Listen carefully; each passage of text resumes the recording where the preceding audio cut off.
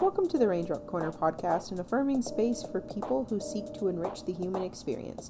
This is a place where real-life superheroes and creatives get to share their magic without censorship, and I'm your host, Kay, and this week's guest was Duke Lott, and Duke Lott is one of those people that when he's passionate about something or passionate about work someone's doing, he can go from, just this cool guy that you know to being your biggest cheerleader, and I love that about him. He truly is a champion in all the spaces that he occupies. Duke is a motivational speaker, he is a certified crisis instructor, and he is also an author, and he talks about navigating his childhood, specifically the abuse that happened in his childhood, and going from someone who was very passive and reserved to someone who was much more comfortable with advocating and speaking up for people who have gone through abuse, and just empowering men to be more expressive in general. So I sincerely hope that you all enjoy this episode, and without further ado, here's an ode to our guest. My breath was shaky, a sputtering burst of air, uneven, my chest heaving. I painted delusions on my walls, shapes and words, ones that rushed my ears, muting my canvas, wooden cloth that reality ripped apart. Ghosts flourished here, eating at the remains of a silent cry. My eyes would always envelop them, the ghosts, dismiss them with a glance to the television, to colliding colors of a basketball game. I can run just as fast as them. I can shoot just as good as them. I have a good head on my shoulders. My family loves me, and they really do. I'll be okay. A familiar touch that lingered too long. Raised voices, lifted hands, and contorted faces serve as a bullet, a rupture to a boy's brain. The truth leaves a scar after it mutilates. It is flesh torn away, family pictures and utterings of "I'm okay" shattered against the foreground of cookouts and unspoken words. I'm a man now. I am relied on. I am a father, a husband. I am flopping around with a destination in mind. I am in a cycle with a light at the exit. The bout of roulette is a high. Not as scary as the one that derailed me, but still scary. As the boy who wasn't okay back then. As the man who seeks to actually be okay. I think I'm okay. And today, I have Duke Lott with me. Duke, outside of being a motivational speaker, you have a long history in the nonprofit sphere. You are an entrepreneur. You are a writer. You also have a formidable history in just like managerial and other fun facets in the industry that has connected you with like a myriad of different people. So I'm excited to talk to you today. I think something that I really wanted to do when I spoke to you, because just seeing the work you do, you're so full of life and zeal, and you make, I don't know, like I'm going to share this with y'all because it just kind of speaks to Duke's character. So I listened to a podcast episode that Duke was featured on a completely different show.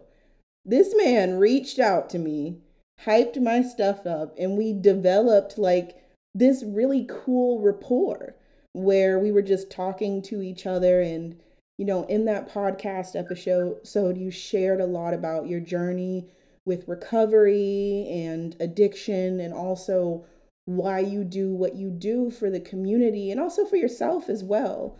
So I want to go back a little bit.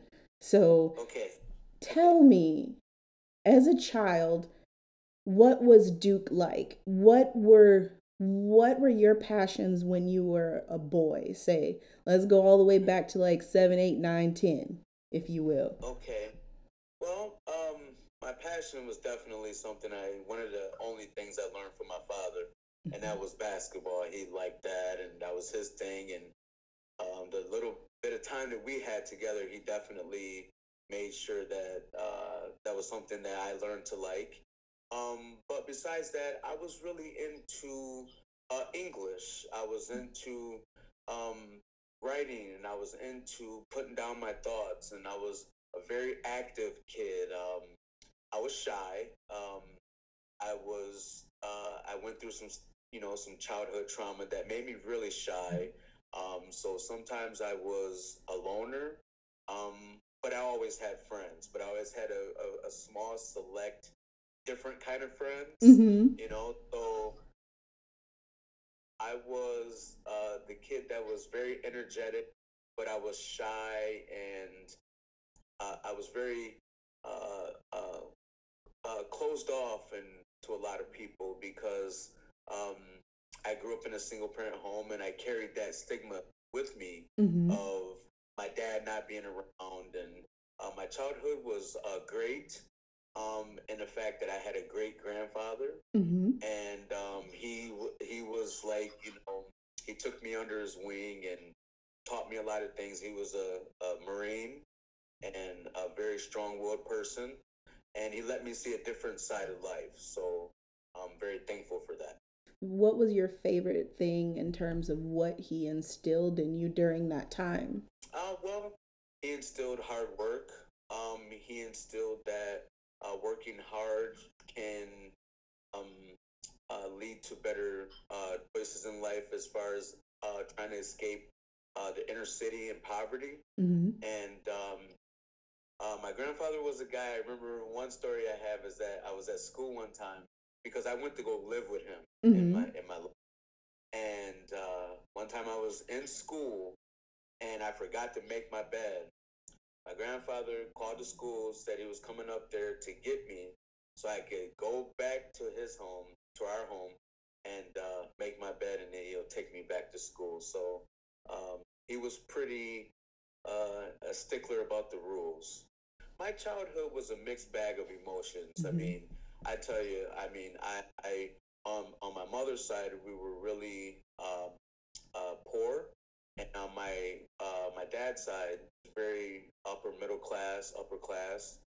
So I got the balance of going back and forth from one environment to the next, to my grandfather living on a golf course, to being right back smack dab in the middle of the ghetto, and um, so it was very interesting. I definitely saw two sides and dabbled in both. And sometimes when you have a big family, there's a lot of things that happen, Mm-hmm. and a lot of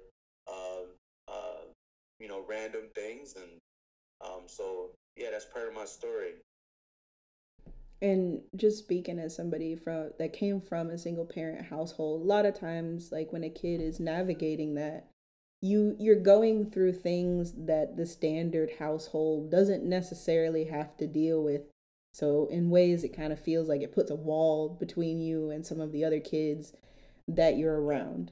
But now, yeah. like you said, you were always energetic. How did you bridge that gap between being someone who's shy to being someone who was not only able to speak on someone's stage or on someone's Zoom call? Playing sports, Mm-hmm. that was a way I got to hide my emotions. Mm-hmm. Um, I was one of those kids that if someone asked you if you were okay, yeah, I'm okay, I'm doing great. But on the inside, I really know that I'm hurting, Mm-hmm. and I feel invisible. I feel like no one sees me. Um, but at the same time, I can hide with getting good at something, and trying to balance that emotion of okay, I'm fine, and I'm good at this, but you don't know that I'm hurting. So I learned from a young age to try to hide my emotions, and Mm-hmm. definitely um, not speak on things that were happening. We had this thing called family business. It's things that happen within the Mm-hmm. family. They stay in the family, and sometimes that's good, I guess. But for in my experience, it was bad. It was bottled up emotions that were eventually had to come out some way, and they came out good sometimes, and sometimes they came out bad. Do you feel like you didn't communicate them as much because the conversation was stopped as a child within your family? Or do you feel like you were just kind of afraid of what would happen based off of other experiences within the family you'd seen? Yeah, I mean, it was a mixture of both, Mm-hmm. and definitely one of those things where um, if you're not careful, you become ashamed. Mm-hmm. I went through a stage in my life where, it was very confusing to me because I didn't know who I was for a minute, and sometimes when you're a young um, man or a young boy, you go through childhood abuse, whether it's verbal, physical, um, mental, and sometimes you don't know who you are, Mm-hmm. and so there was times in my life that I had to ask myself, hey, do I like guys, or am I just that, why is this happening to me? That's what I used to ask myself, like, why is this happening to me? Do I give off that energy? Do I Mm-hmm. say, okay, well, this is okay with me? So yeah, when you're going through it, it's definitely um, that balance of, you don't want to hurt people in the family too, and so I'm definitely a survivor of abuse, and one of the main things that my abuser would say to me is that don't tell nobody, and if you tell somebody, they're not going to believe you anyway. So um, if you're telling me, we're going to have problems. It became a normal thing. It became normal. And it's rough, especially when there's the stigma that are placed specifically on black boys, black men, black teenagers, of when you're male, that you need to man up, you need to suck it up. Guys Yeah, don't cry, you don't, you just brush it off and you keep going. And there yeah, is this dismissal that at the end of it, we're all humans and we all feel things and we all have a right to be treated with respect. And when that respect is breached, especially by somebody who should be in that circle of trust, somebody who is connected to you as a yeah, family member or mentor, friend, or partner, or whoever it may be, it makes it even harder because it completely shakes your world and your beliefs on what love looks like and how it should translate. yes. So the one thing I do would like to express is that I was able to transform the things that I am able to do now through therapy, through speaking out, um, and through just I had to find myself. I had to go deep down because for a long time I wouldn't acknowledge that I was depressed Mm-hmm. and that I was hurting, and through that process of growing and getting better and reaching out for help, what I was able to do was redefine myself, um, kind of go through that transformation of saying, hey, we're starting from here, and we're going to start all over, and we're going to build, and we're going to try, and we're not going to be ashamed. We're going to talk about it, and let's help somebody. So that's my thing. And I love that because people need that. It's nice to feel seen and it's nice to know that someone else can kind of give a glimpse of their world to make it easier for the next person to navigate their journey. So, is your experiences that you had, especially in your youth, did that kind of lead you to working? Because I know you worked in the juvenile system for some time with youth, and you're also a certified crisis instructor.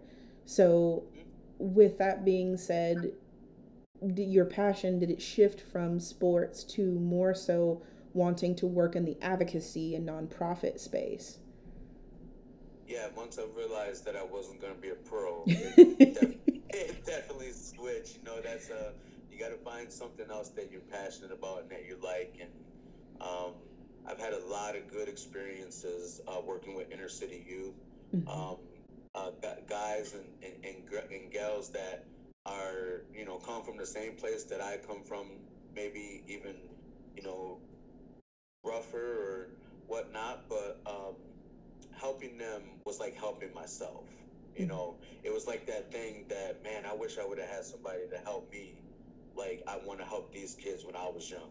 And I did have those, kind of things around me, um, but they were hard to find. Mm-hmm. And being shy, you don't, and going through trauma, you don't you don't reach out always. It takes someone to bring it out.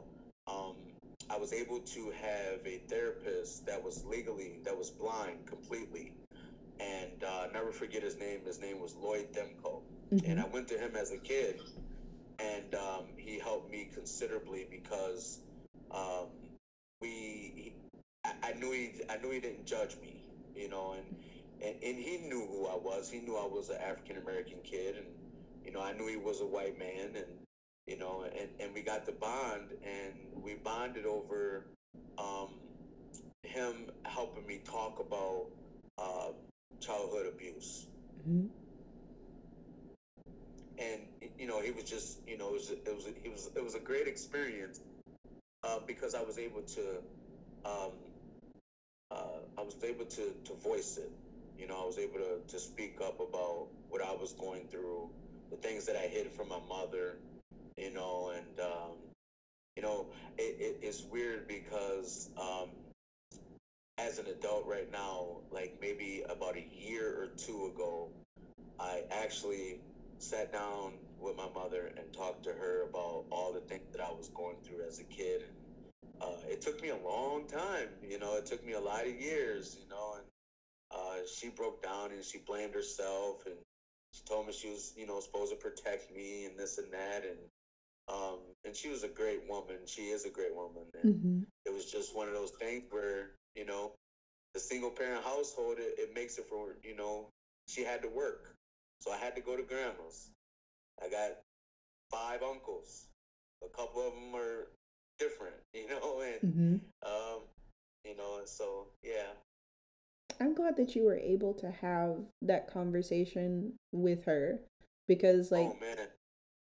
talking to family or people, especially people who are connected to the abuser, if at all, that can be always, it can be a very stressed filled and arduous situation, different circumstances, but I have been through something similar, and it's it's rough navigating that space, but it's good that you were able to do that. Do you feel as if that gave you a little bit of closure, so to speak? Yes, it definitely gave me a lot of closure because um, just being able to speak to her about that, was it was the next step in our relationship.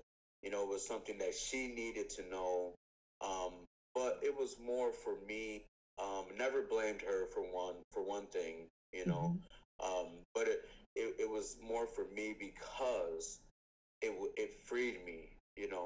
Yeah, I talked to a therapist. Yeah, I talked to counselors. I talked to people. I talked to friends, but never talked to her about it. And her first response was, "I had no clue."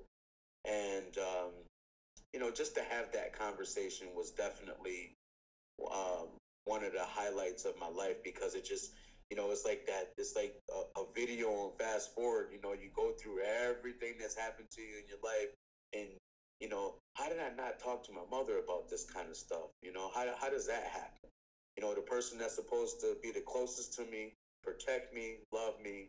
How did that happen? Where we skipped all that, um, and just to come full circle and be able to express it as an adult and have that opportunity to do that is definitely a highlight of my life. I could imagine that it was. You've said something a couple different times. Same thing in different ways. But you've said, I didn't know who I was, or I was trying to figure out who I am. So when you strip the titles away, motivational speaker, entrepreneur, writer, who are you now? I'm trying to be the best father that I can be. I have kids, and I've been through a marriage where been through a divorce, and I've seen the impact that had on one of my kids, and so this part of my life is about being the best dad I can be, and just working hard and um, trying to help somebody live out some passions, I'm here and for it. and just be kind. I Hmm. just want to be I just want to be a kind, gentle, good soul that helps people, looks out for people, and that cares about humanity. Because I think right now what's happening in the world is that the sense of humanity is being lost, and um, we need as many good people, as many people as we can that can, continue to lift each other up, and because my story might help you, your story might help me, Mm-hmm. and if we have the conversation, that's how we have the dialogue. That's how we heal.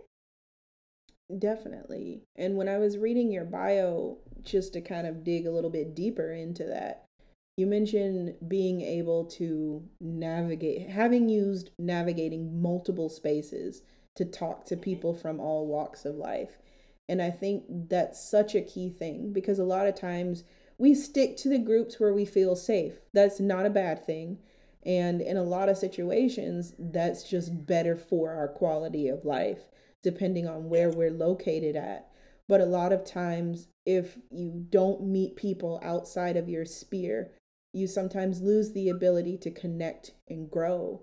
So, with that in mind, and just kind of thinking about that a little bit, you say you want to be a dedicated father.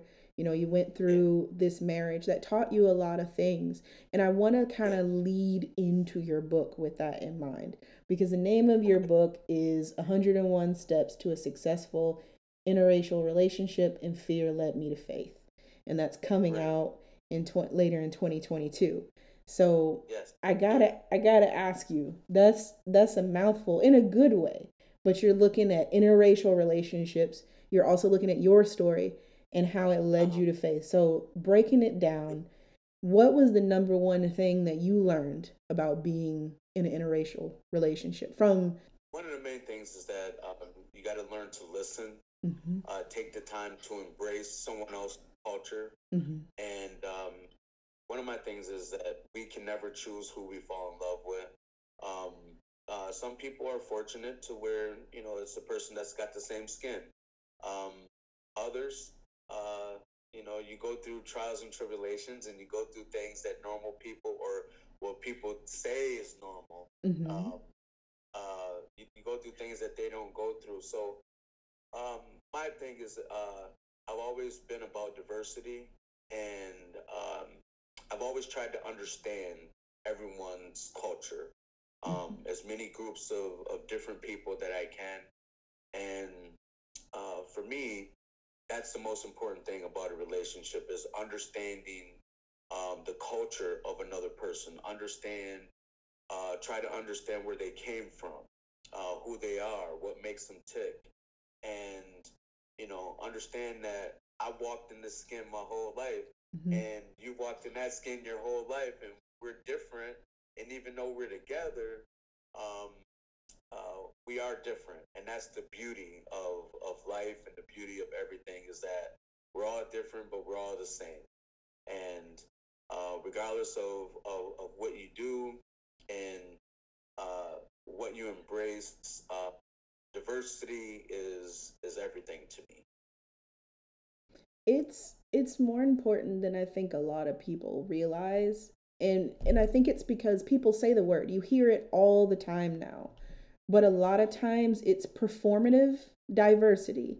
It's Yeah. done with some sort of self-serving interest at hand, or trying to create a specific narrative of a story, instead of just kind of going for the raw, gritty truth that sometimes can be beautiful and radiant, but isn't Yeah. always that way. So, Yeah. what outside of what interracial relationships taught you, what is something that you would tell somebody going into an interracial relationship? These R's Yeah. tripping me up today. Oh yeah, it's definitely one of those words that's a tongue tie. But yeah, what I would say is that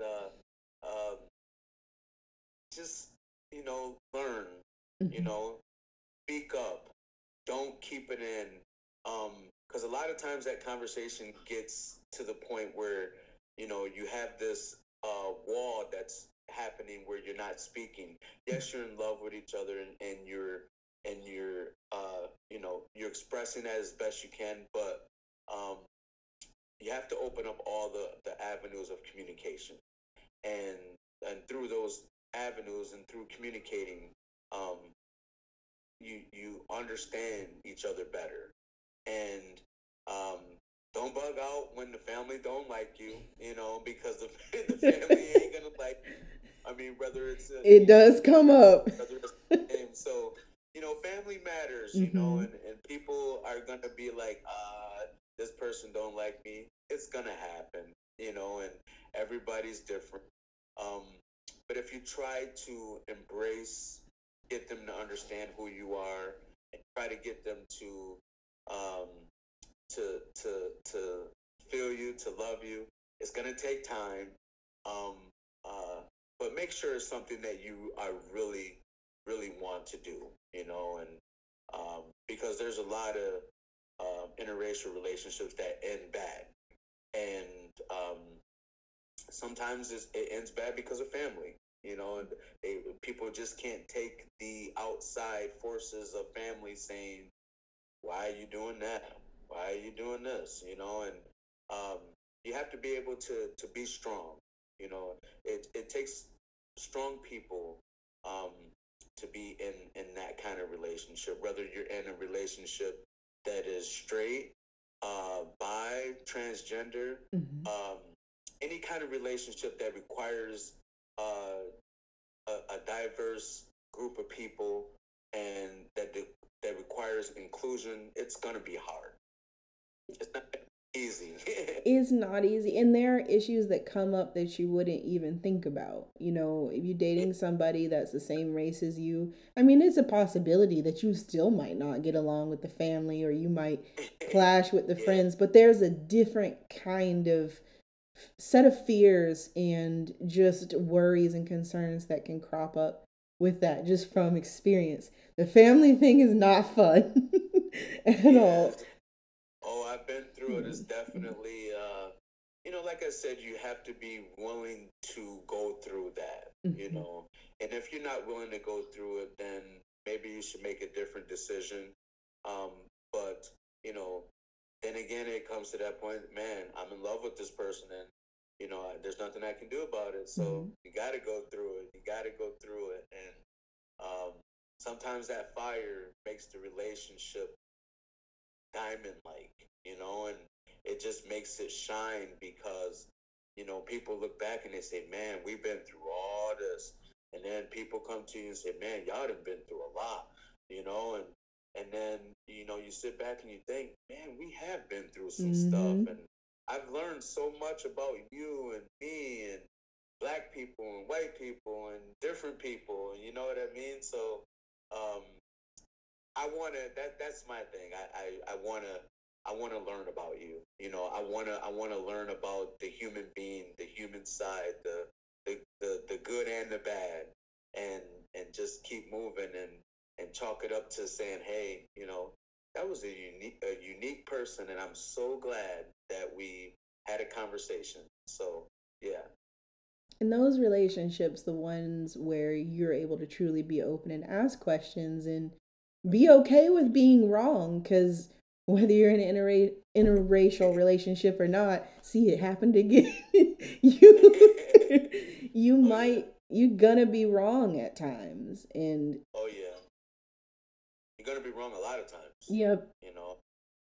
And then, when you have kids involved too, that's definitely a different step. And um, some people have blended families, Mm-hmm. where, you have this person that had this whole nother life before you, and now they got kids by someone else, and you have those kids involved. And, it's a tricky situation to navigate, but um, as long as you stay loving, passionate, and understanding, and caring, and let that learning aspect of life come out, you'll be fine.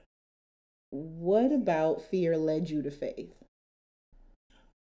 Well, it's definitely I've read it probably 5 or 6 times total, Your manuscript, and right? and I I'm not trying to up my own work, and which is okay too, but I think it's very good, because I think that I'm able to tap into my earliest memories Mm-hmm. and just beginning of the things that I can remember as a child, Mm-hmm. and jot down those feelings. And I mean, it took me about 7, 8 months to completely write it, and Mm-hmm. I'm at the editing phase now. And it definitely goes through my experiences with um, relationships, with addiction, um, with working, um, with courage, with adversity, um, starting all over, um, and just, basically um, trying to paint a clear picture of what it's like to be a young man trying to navigate the road of life, and just embracing it, and just realizing, that's the one thing about, for me, in my journey, and that the book is about. I'm able to um, take those experiences and smile at them. And those smiles didn't come overnight. Mm-hmm. It definitely was a process. But me putting it down, it definitely was very therapeutic and very eye-opening. Once I started reading it myself, it was kind of like, oh man, this is good, and like I said, my thing is, the goal is to help somebody, you know, um, just to help someone that's struggling with mental health, with addiction, with going through surgeries. I know you went through surgery. Yep. I didn't. I didn't been through three of them. It's definitely a road, and I didn't realize you PT. went through three of them. Yeah, three. Well, I have. So I have total hip replacement Mm-hmm. on both sides, and I didn't know that it was my hips. So I played tennis a lot in my life, Mm-hmm. and I played basketball and running, whatever. But I always thought it was my knee hurting, and I went to the doctor, and he was like, "You got zero cartilage in this hip and 3% in this hip. We got to do something about this." And he was like, "Well, you're the youngest person I've ever seen like this." And so what that did is it gave me a chance to find out about my genetics, Mm-hmm. and that's why I was able to go through a couple things. I went through ancestry, Mm-hmm. um, because I was like, man, why is this happening to me? And come to find out, my great grandmother had that surgery. Mm-hmm.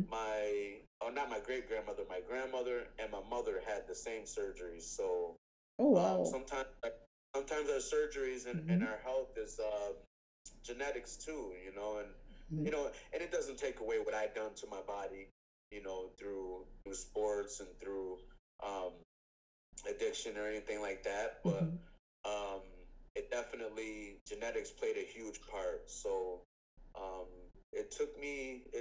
I did my first hip, and then I did the other one 6 months later, or 6 weeks later, which was fairly quick. That is Uh, very quick after. yeah, yeah. So I know what it's like to go through Mm-hmm. physical therapy, and my thing is that through that process, um, uh, I became addicted to opioids for a small amount of time, Mm-hmm. and it was definitely a thing to where I was in so much pain that that it just helped me get through the day, and through all that, Mm-hmm. I still worked. I still worked full time.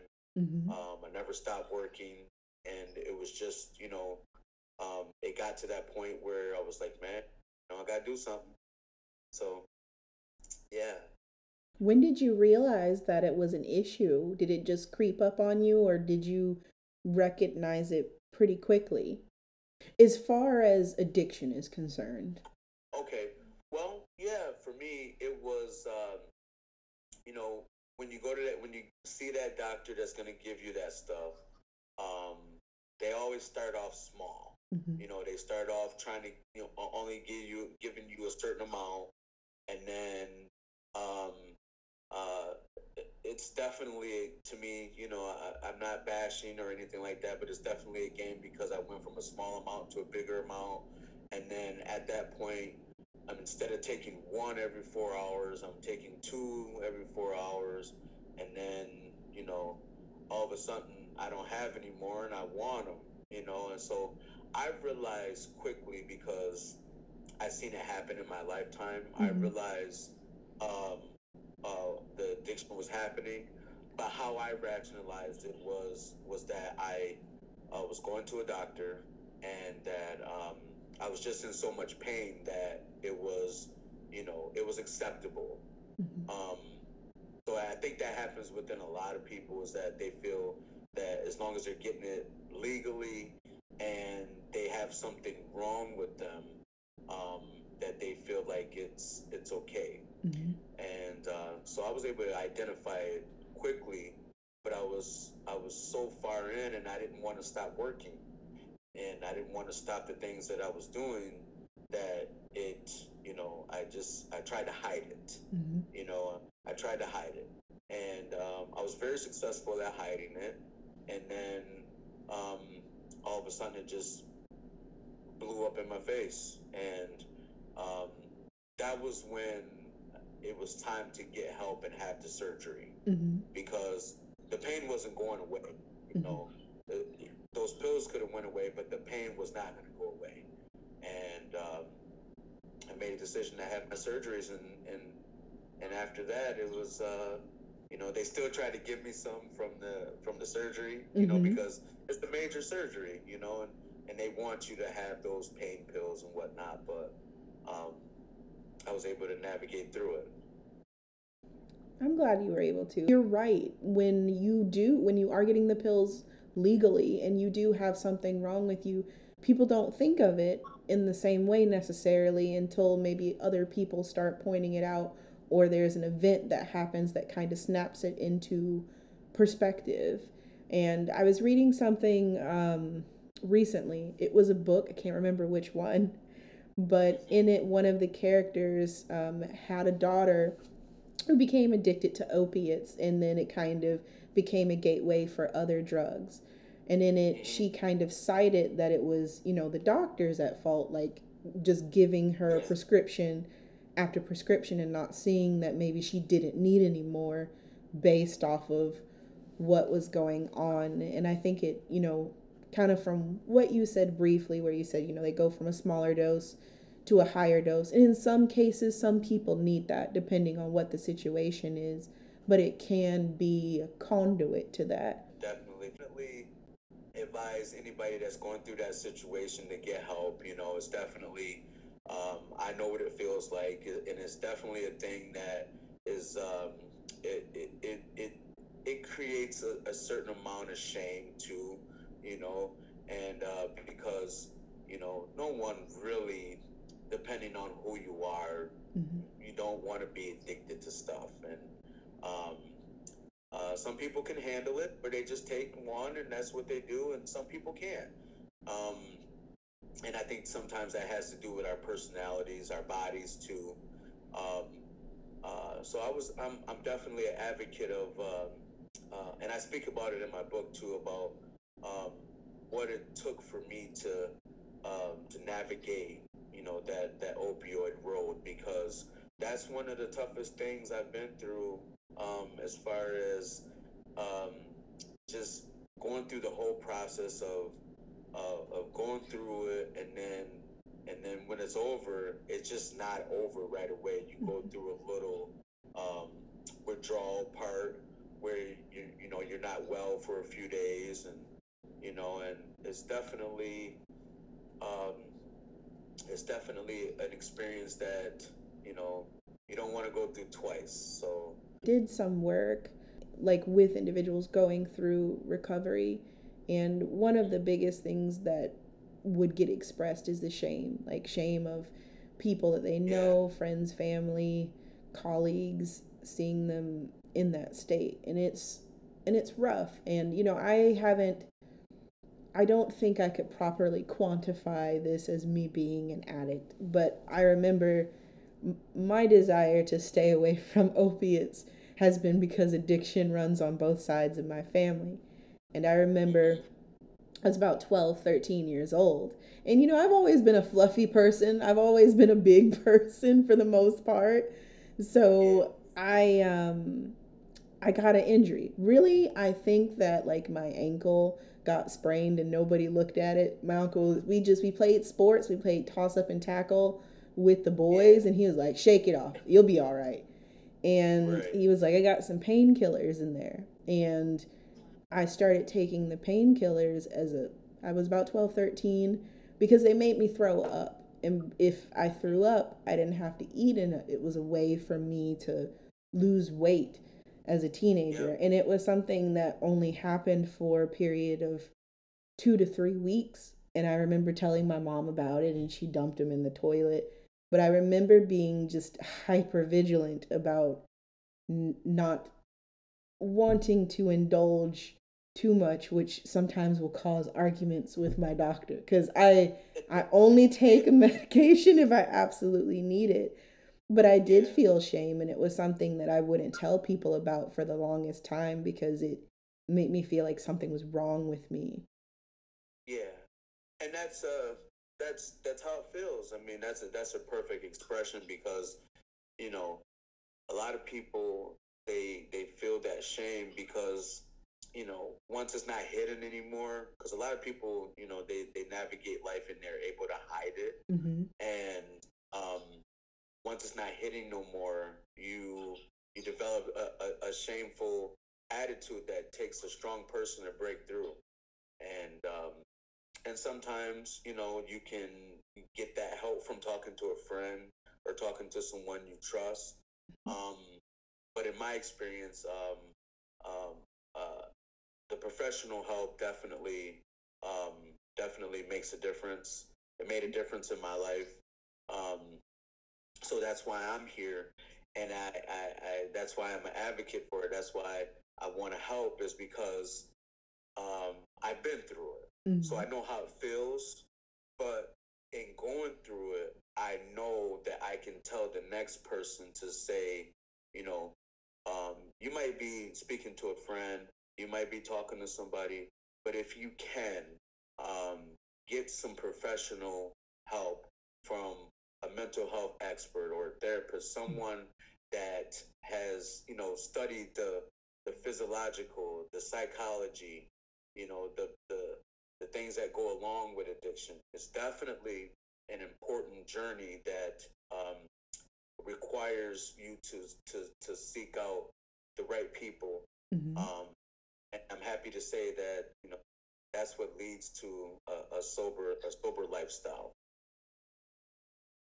It definitely does help having that mental health professional there, and they're not there to judge you. They're just there to help you and be an advocate for you. And realistically, not all individuals are going to gel with you. Got to find somebody who works with your personality and your needs, but most Yeah. definitely. What is one of the biggest untruths that you've just learned during your journey, whether it was in childhood, through recovery, um, just in general? One of the biggest untruths is that you can't go forward, that you are going to be stuck and there's nothing else. Um, I'm here to say that that's not true Mm-hmm. at all. And yeah, how people say that it's a day to day thing, you know, minute by minute, hour by hour. Yeah, that the journey does require that. But at the same time, um, you can live in a space to where uh, you forgive yourself, you forgive others, and you just keep moving forward. You keep pressing on. Um, different techniques helps. One of the things that has helped me considerably is meditation. Um, I like oils. I like incense. I like learning about different crafts and different things that allow you to um, uh, get to the other side of life, and just trying to figure out how you can be true to yourself. Because once you are able to be true to yourself, you can be true to others, and um, that unbelief goes away. You start believing in yourself again, and you start building blocks, and you start climbing. And this process has been a long process for me, and I'm so grateful that I'm over to the other side, to where I can speak about it, be honest about it, because a lot of the things that I speak of, um, some people can't speak about it, and I understand that because I was there. I was definitely there. I was totally ashamed of what I in my life. I wasn't supposed to make these kind of mistakes. Um, but those mistakes have made me a better person. It's made me a better man. It's made me a kinder, gentler soul. Um, when that person makes a mistake, and they're down in the dumps, I'm the person that can say, hey, you can get up from that. You don't got to stay down there. You can get up and keep on going. So, um, the unbelief factor is all within you. And once you let that go, the world becomes great again, and life becomes grand. It does. And I think sometimes people, you kind of said it earlier, how you thought that would never happen to you. That wasn't a mistake that you were supposed to make. And a lot of times people miss the fact that whether you come from a single parent household or a two-parent household, or regardless of the kind of things that happen to you, abuse and addiction is something that can happen to anyone. And just any of those situations, even health related situations, you just never know.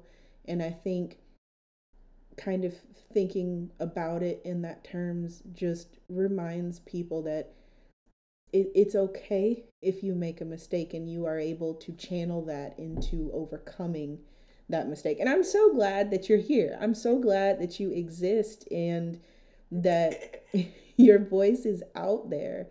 What is your vision for what you want to do through your entrepreneurship, through all of the work that you're doing in the community as a whole? Well, my vision is that, so I got an upcoming podcast that I'm going to be starting here within a few months. Um,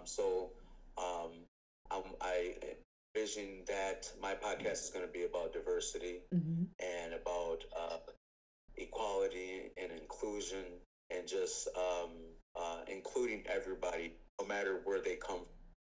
So what I envision is to um, be able to cross the line and reach people of different races, creeds, colors, religions, um, genders, everything that allows you to understand that this is a very diverse world, and that there's different people, and that everybody deserves a seat at the table. And that's what I envision, and that's the route that I'm going to go. If it's not including everybody, I don't really want no part of it.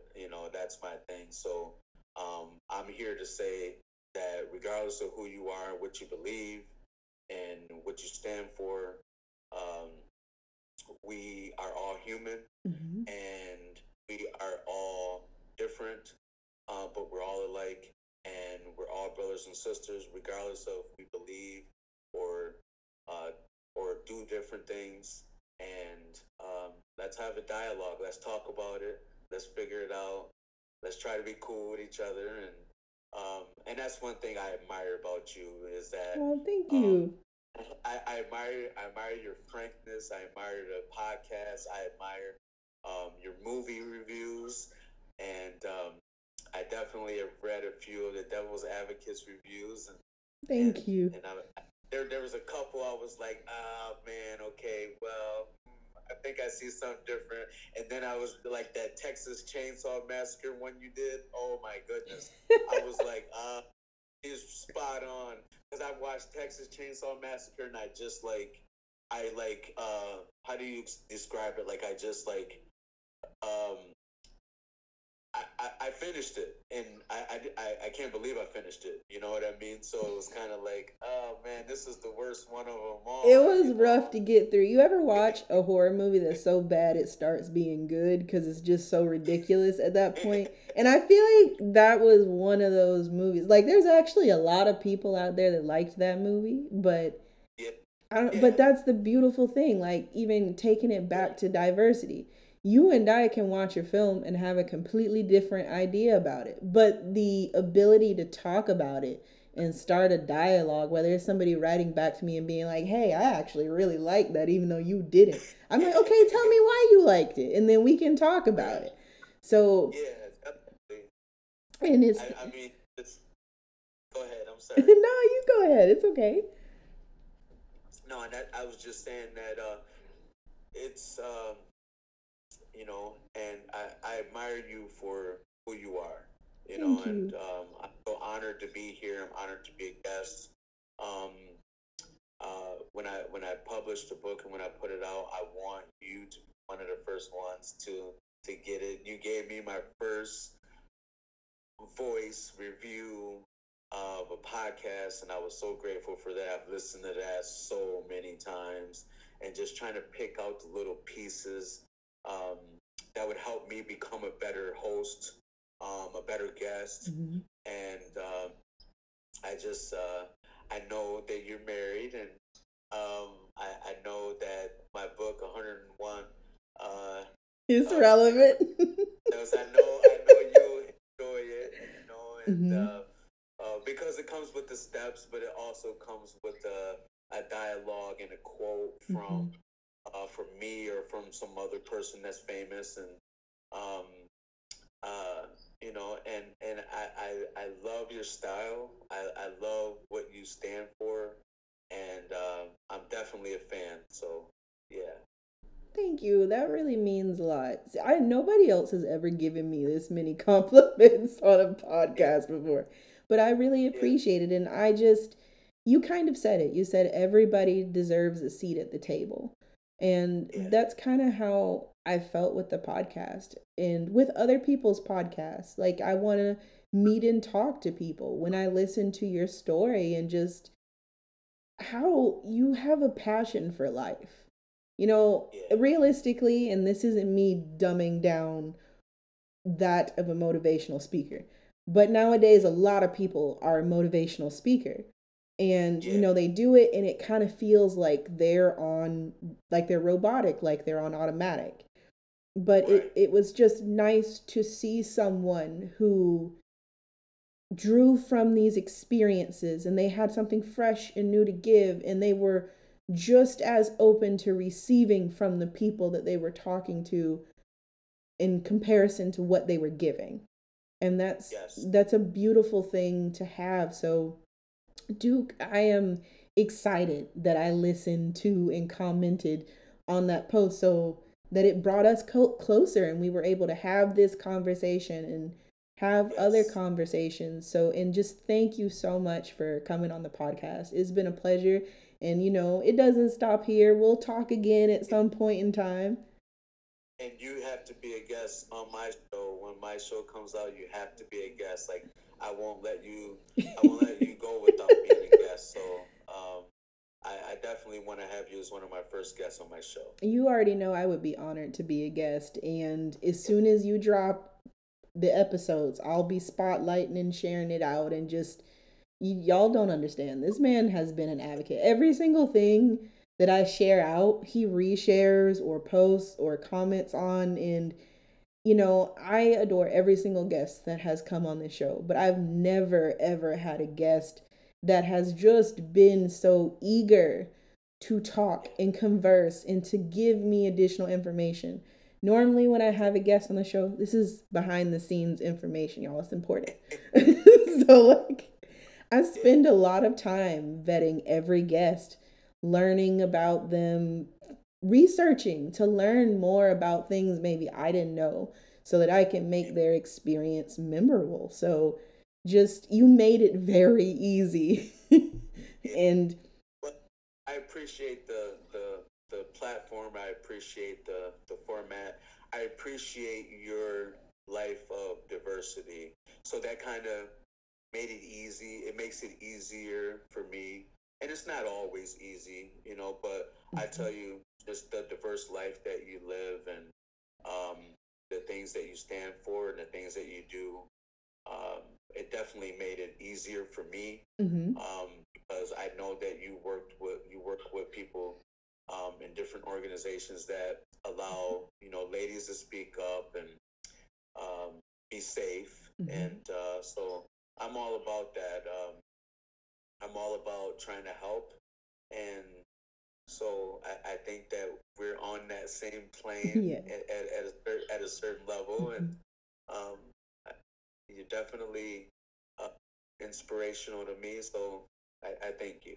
I thank you as well. And if people want to keep up with you for your new podcast and just kind of keeping up with the world that is Duke, where would they go to do that? Well, you can find me on LinkedIn at Duke Lott, and then you can find me on Instagram at the Duke Lott, and Facebook Duke Lott. And my book is called From Fear to Faith, and 101 rules to a successful interracial relationship. See, I got tongue tied a little bit myself too, but yeah. So and also, I've been working on this series. It's called Lake Michigan Mysteries. Ooh. And it's in the mode of Michigan Chillers. Mm-hmm. I don't know if you ever heard of Chillers, but it's kind of like a teenage, a futuristic book. Mm-hmm. And so I've been working on that for a while, and it's a series, so I'm looking forward to that coming out in 23. But I'm gonna focus on getting these 2 books published and get them done by midsummer. And so, yeah, just trying to get the message out and help somebody, tell my story, motivate, inspire, and just keep it moving. And you're doing a hell of a job. And I will link all those links below so that people can keep up with you and support your mission and what you're doing. And you are always welcome back. And to everybody else, until next time. Thank you to all of our listeners out there. As always, you are the most beloved and make all of this magic possible. I hope that you all enjoyed this episode. I really enjoyed talking to Duke, and I feel like there are a lot of nuances to what he talked about that don't always get covered, especially as it relates to how men and boys are looked at in the Black community, and how there is this huge disparity between expressing yourself and having to contain all of that. But there's even more of a fear there, and a fear of vulnerability specifically. It's hard to be someone who is Black in white spaces, and we have to go out of our way to express our emotions even less for fear of how we're going to be perceived, or whether or not we're going to be perceived as a problem. And that's not just by our families, but that is sometimes by external parties as well. And I know that was a little bit of a tangent, but as we talked about it, I got to thinking, and that element of it kind of popped into my head. But let me know what you all thought of this particular podcast episode, and I will see you next time. And note that the Raindrop Corner Podcast can be found on iTunes, Spotify, SoundCloud, and all standard podcast streaming platforms. And take care.